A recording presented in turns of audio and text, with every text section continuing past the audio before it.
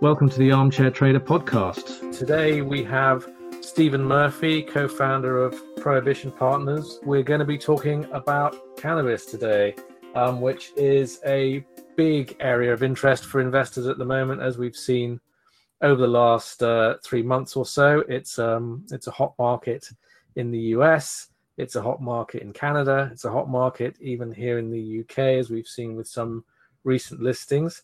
So it's a great opportunity to really catch up on what's going on in the sector at the moment. So welcome to the podcast, Stephen. Perfect. Thank you for having me. We can see, from the work we've been doing with the Armchair Trader that there's a lot of enthusiasm for cannabis. We're calling it Cannabis 2.0.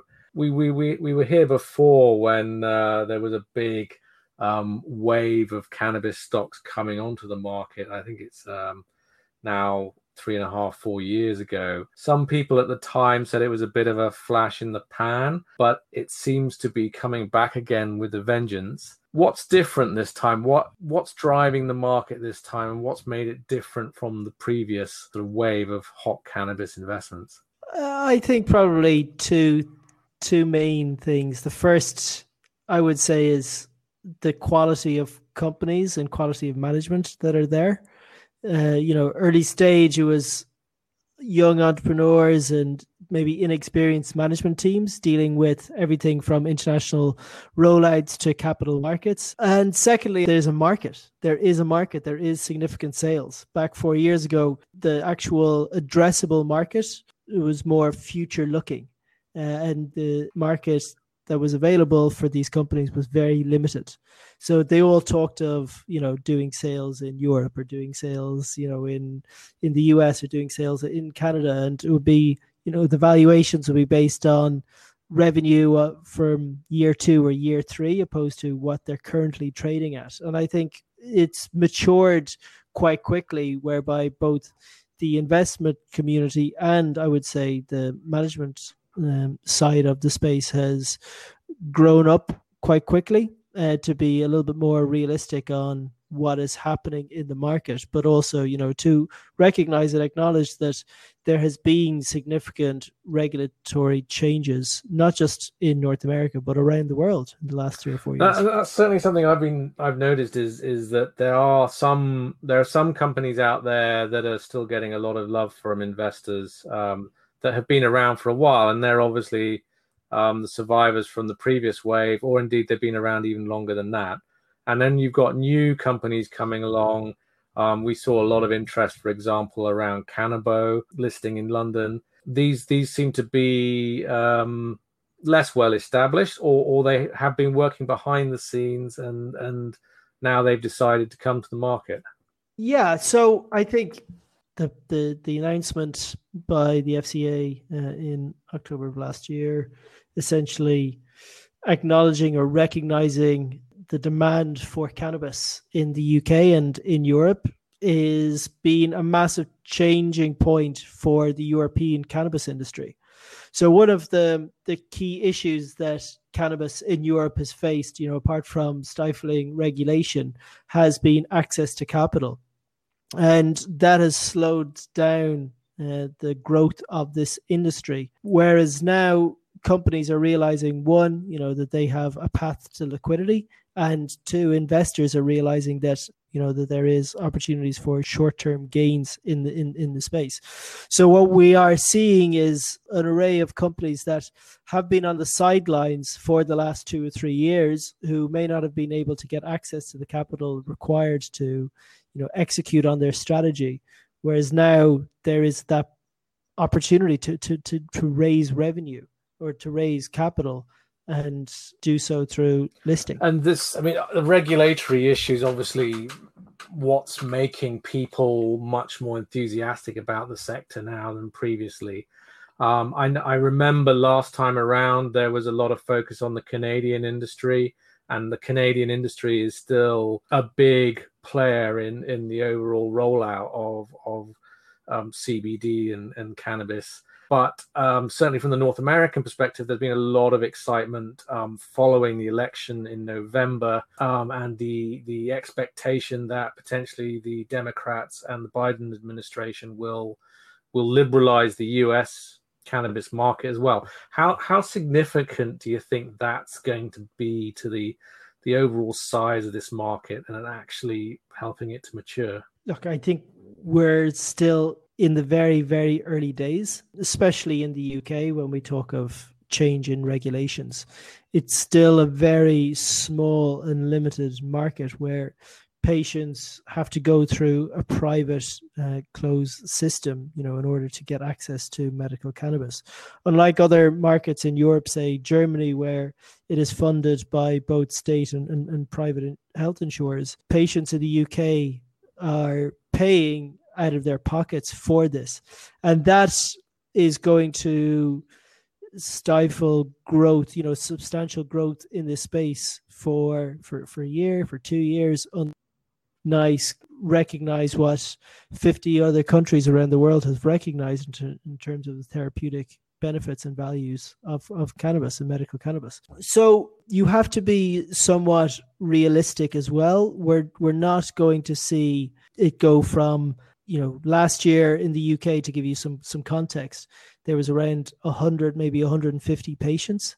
This year we will have probably close to 4,000 patients. Yes, it's a substantial growth year on year, and it is following the pattern that we've seen in Australia. But it will take time to build solid numbers here. So what it does is it limits the market size to just a few players. So there's currently only a few players that can really, be profitable and own the existing market. So it pulls, I suppose, investors into limited choices within the space. But, it makes the competition a little bit harder. And certainly the quality of management teams out there are being challenged in this space. So that's one of the positives investors can look at, is because access to capital has been so hard for so long. Now things have changed in the last 3 or 4 months, but prior to that, having access to capital and certainly access to revenue has been a challenge. You've really seen really good management teams shine through.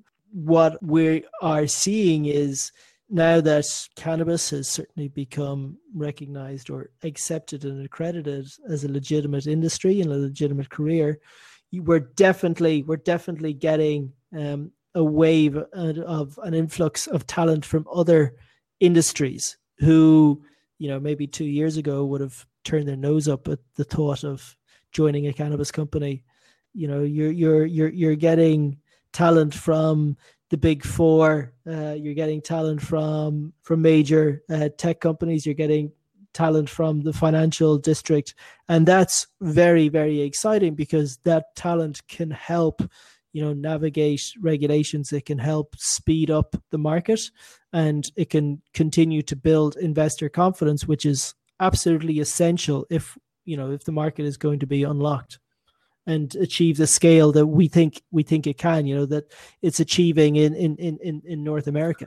My impression, certainly with the cannabis stocks that we've seen so far, has been that the investor take-up has been the more, I would say, adventurous investors getting in early. I mean, some of the stocks, having said that, there seems to be a lot of retail money going into them as well. So it does seem that there is an awareness within a certain segment of the market. But then, as you say, there are a lot of other investors, including larger ones, who are still on the sidelines, maybe because they're still worried about the legality of cannabis, or maybe they're thinking that it doesn't have as big a future as some people say. And talking to some investors, there seems to be a level of uncertainty about just how legal this is, because even a couple of years ago, there was the concerns by some of the stockbrokers about whether or not they were actually allowed to own cannabis stocks in the custody accounts of private investors in the UK. Do you think that the sort of the regulatory situation, I know we've had that clear statement already from the FCA, but do you think that regulatory issue or that legal issue has been a little bit of a brake on the growth of the sector recently? Oh, without a doubt. There wasn't a conference or a talk that I didn't go to over the last 4 years in London that didn't, talk heavily around POCA. And it's been such a focus point for investors because, they need to tick that box. And, that's, it's taken up so much real estate when it comes to learning about the industry, that the fact that has been, they've been relieved of that level of compliance will certainly have a massive impact. You talk about the first three companies. So we had a session with Cannabis Europa on Tuesday of this week, and we had members from the LSE, we had members from the Aqueous, we had members from Memory or from Hill Dickinson and from Peterhouse Capital. And really, we've been trying to frame the conversation around London is open, but in essence, London has been open since 2018. The Aqueous, or what was then known as the Neo or the Nexus, has had number of companies trading on it. Now, the listings of the three companies in the last 3 weeks on both the LSE and the AIM, the main market, has been really, really, really positive for the industry as a whole in relation to where do I think those three companies sit in the scheme of the industry. It's very early days. Are those the best three companies that are in the sector, etc.? That's not really for me to decide, but I do think it's giving investors the opportunity to invest in cannabis. And there is talks of between both the LSE and the Aqueous this year of between 25 and 30 companies listing. By the end of this year, you will have quite a wide variety of choice for investors who want to deploy capital in the space. What you're seeing is it's not just companies. You mentioned at the start Cannabis 2.0. And I think it's, from an investor angle, it is 2.0. 1.0 investors were all looking and talking about cultivation. We got to be in cultivation. We got to grow. We got to manufacture. Whereas now it's moved on from that. Nobody's talking about how much capacity they have to grow.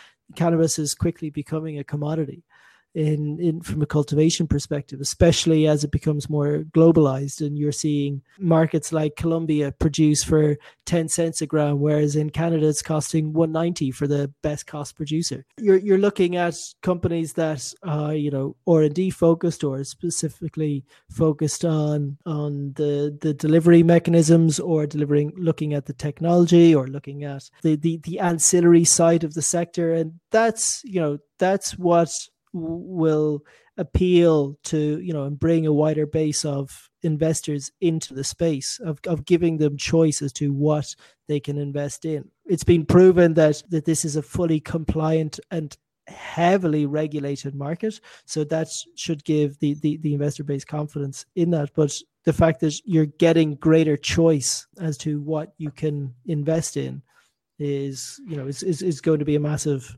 bonus for the industry at large. How significant do you think the ETF market is going to be here? Because we have seen numbers from the ETF industry from guys like Track Insight over the last couple of months have identified some of the best performing ETFs out there right now are those which are focused on, admittedly, North American cannabis stocks, but those kinds of channels could actually bring quite a lot of important new capital into the sector. And I fully anticipate that we'll probably see the same thing happening here eventually, once, as you say, there are enough companies on the market for funds like that to actually be able to get exposure to. Do you see that as a potentially important development? And if you do, what sort of timescale do you think that would be for the UK as well, to see, firstly, active investment manager participation in the market, but then secondly, dedicated cannabis funds or cannabis ETFs investing in the local market? Yeah, I think it's a massive bonus for the space, and something that is pretty untapped when it comes to the European industry. There is, I think, 3 ETFs focused on Europe, 2 listed, two based in London. The challenge with ETFs in Europe is they were probably ahead of their time. They're still early stage. I think they're all either a year old or just under a year old. Can you tell us a bit more about the regulatory situation as far as the EU is concerned? Because obviously that's a big market, and I have seen that there has been a little bit of argy-bargy between the French and the European Commission about how the EU is going to go about regulating and liberalising its own cannabis products market. What's the situation with that at the moment? Where do you see that going? The EU isn't going to do anything. I think that's pretty clear. It's going to be down to the member states as to how they treat and regulate cannabis. Being involved in, going to Brussels pretty much every 6 months for the last few years, and every time it's a brand new set of diplomats and advisors who are there to greet you, and it's the same process of educating them on the system and educating them as to what is happening around the world. There's zero progress made, and zero intent to make progress from an EU perspective. So it is very much down to the member states to actually make their own domestic policy and regulation, and you're seeing that. So for a group like ours that provides strategic consultancy and market intelligence, it's great because we trying to keep on track of what is happening across all member states is quite a struggle for a single company. So we have the ability to map out what's happening in Germany and how Germany is different to Denmark and how Denmark is different to Italy. And, what you are seeing is there are significant differences. There's significant differences in relation to focusing on domestic cultivation, focusing on self-sufficiency, focusing on capital markets, focusing on the relationship between cannabis and the national healthcare system. And it is quite frustrating that the EU hasn't given some guidance on it. I think that may change when the US goes federal, and when you've got this mammoth market that will be dictating terms on international trade. I think that will obviously ruffle feathers in Brussels, but up until now there isn't any advice or suggestions or recommendations or guidance coming from the EU. It's down to each member state in which to implement their own regulation. And what's their posture like? I mean, I know the Germans have been discussing it recently, and that's obviously a huge market, and one that's been quite open to the idea of innovative health products. So presumably, what you're saying is that someone like Germany, for example, could say, yes, no, we're happy with distribution of CBD, medicinal products, and Bob's your uncle as far as the cannabis sector is concerned. So I think what you're talking about there is novel foods and the over-the-counter market of CBD. Yes, Europe has made some moves on that in terms of one, recognizing it, and two, the treatment of cannabis, but that hasn't been achieved by the EU's acceptance of cannabis. It has been through their inability to defend their position from legal challenges.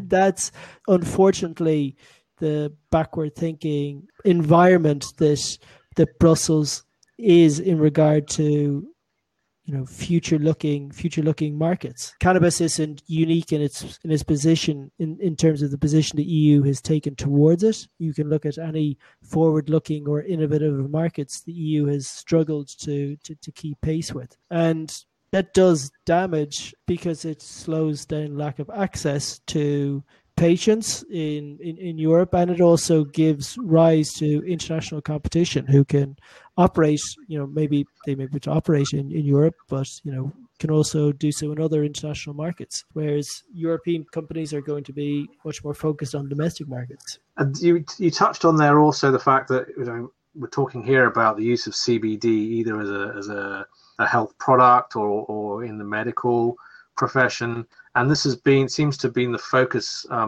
area for many of these first mover companies. One thing that some governments have shied away from is the wider use of, for example, cannabis being made available within foods and things like that. How do you see that playing out? Do you see that being a future area, or do you think that they will keep that more sort of wider recreational access under tight control. When we try and describe cannabis as under one umbrella, it's pretty difficult. Cannabis has industrial benefits. It can be used in construction. It can be used in electro engineering. It can be used in cosmetics. It can be used as a food ingredient. It can be used in healthcare. It can be used in dermatology. When we try and limit what cannabis can be, or try and put it under an umbrella term, it can be quite challenging. So, to give some context, I think when you talk about food as an infused ingredient, cannabis infused in food and drink, we have seen dramatic change in terms of consumer demand for those type of products, both of the health and wellness side, but in markets where it is legal, in an adult use side as well. You've got different types of products for different types of experiences, and the consumption method and delivery method are very different, and the formats are very different through food and drink. So you have seen an explosion in the drinks market across Europe over the last 3 years. So that is, two things are driving that. One is certainly a move away from alcoholic beverages and alcoholic consumption. And the second is just a natural trend in health and wellness. So a more focus on health and wellness. Are the two correlated? Absolutely. But, they are still massive driving forces for this new consumer demand in cannabis infused drink and food products. Like we're seeing products launch almost on a weekly basis in the UK that are CBD infused or infused with other cannabinoids or flavonoids. You mentioned the earlier on in this discussion that you envisaged there being a pipeline of more companies in this sector coming onto the market, and it sounds like there are quite a few.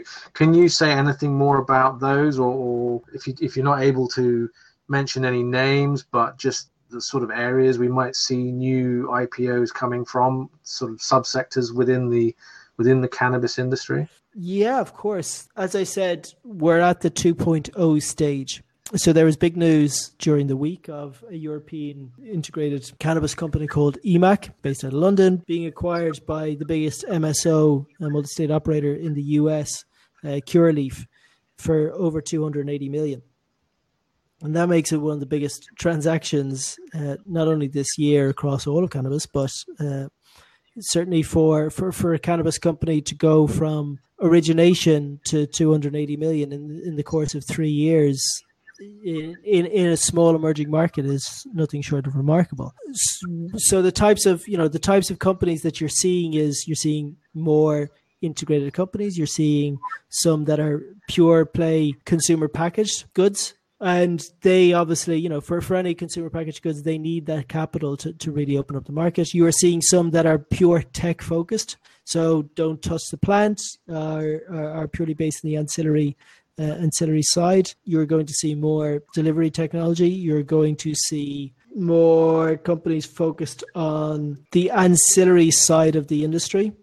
So again, don't touch the plant, but provide the services for the space and have the ability to scale their business. Now you're going to continue to get those that touch the plant as well and have access to the plant. So distribution and manufacturing, extraction, and so on, they're all core to the industry, but it comes down to the management team's ability to grow those companies.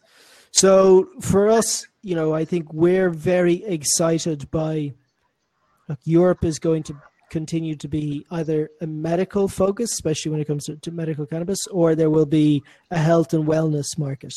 Adult use, despite markets like Switzerland, Portugal, the trial that's happening in France, despite these trials and discussions, it's going to take some time before, regulations are properly bolted in and you have a thriving market like we've seen, that we see in the US. It takes anywhere between 2 to 3 years before the market catches up with regulatory changes. Well, thank you very much indeed for that, Stephen. That's been really illuminating, and it does sound to me like there's going to be a much wider menu of companies for investors to look at within sort of 6 to 9 months down the line. Thanks very much indeed for coming on the show this afternoon. No, look, it's an amazing investment class. There's definitely nothing else like it. And in terms of growth, it's the quickest growing industry in North America. That's going to take root in Europe as well. It's going to take root, in Asia. It's going to take root in Oceania. It's already taking root in Latin America. When we first started covering the space 5 years ago, there was less than 10 countries legal. Today, there's over 50. And that's in a very short period of time. So, in terms of the growth potential of this market, I always say if you try and put cannabis on a growth curve, it's not on the growth curve yet. You've been listening to the Armchair Trader podcast. To get up-to-date commentary on what's happening in the share markets, both in Europe and North America, and our views on some of the emerging investment stories in the small cap space, make sure you check out www.thearmchairtrader.com and sign up to our free daily newsletter.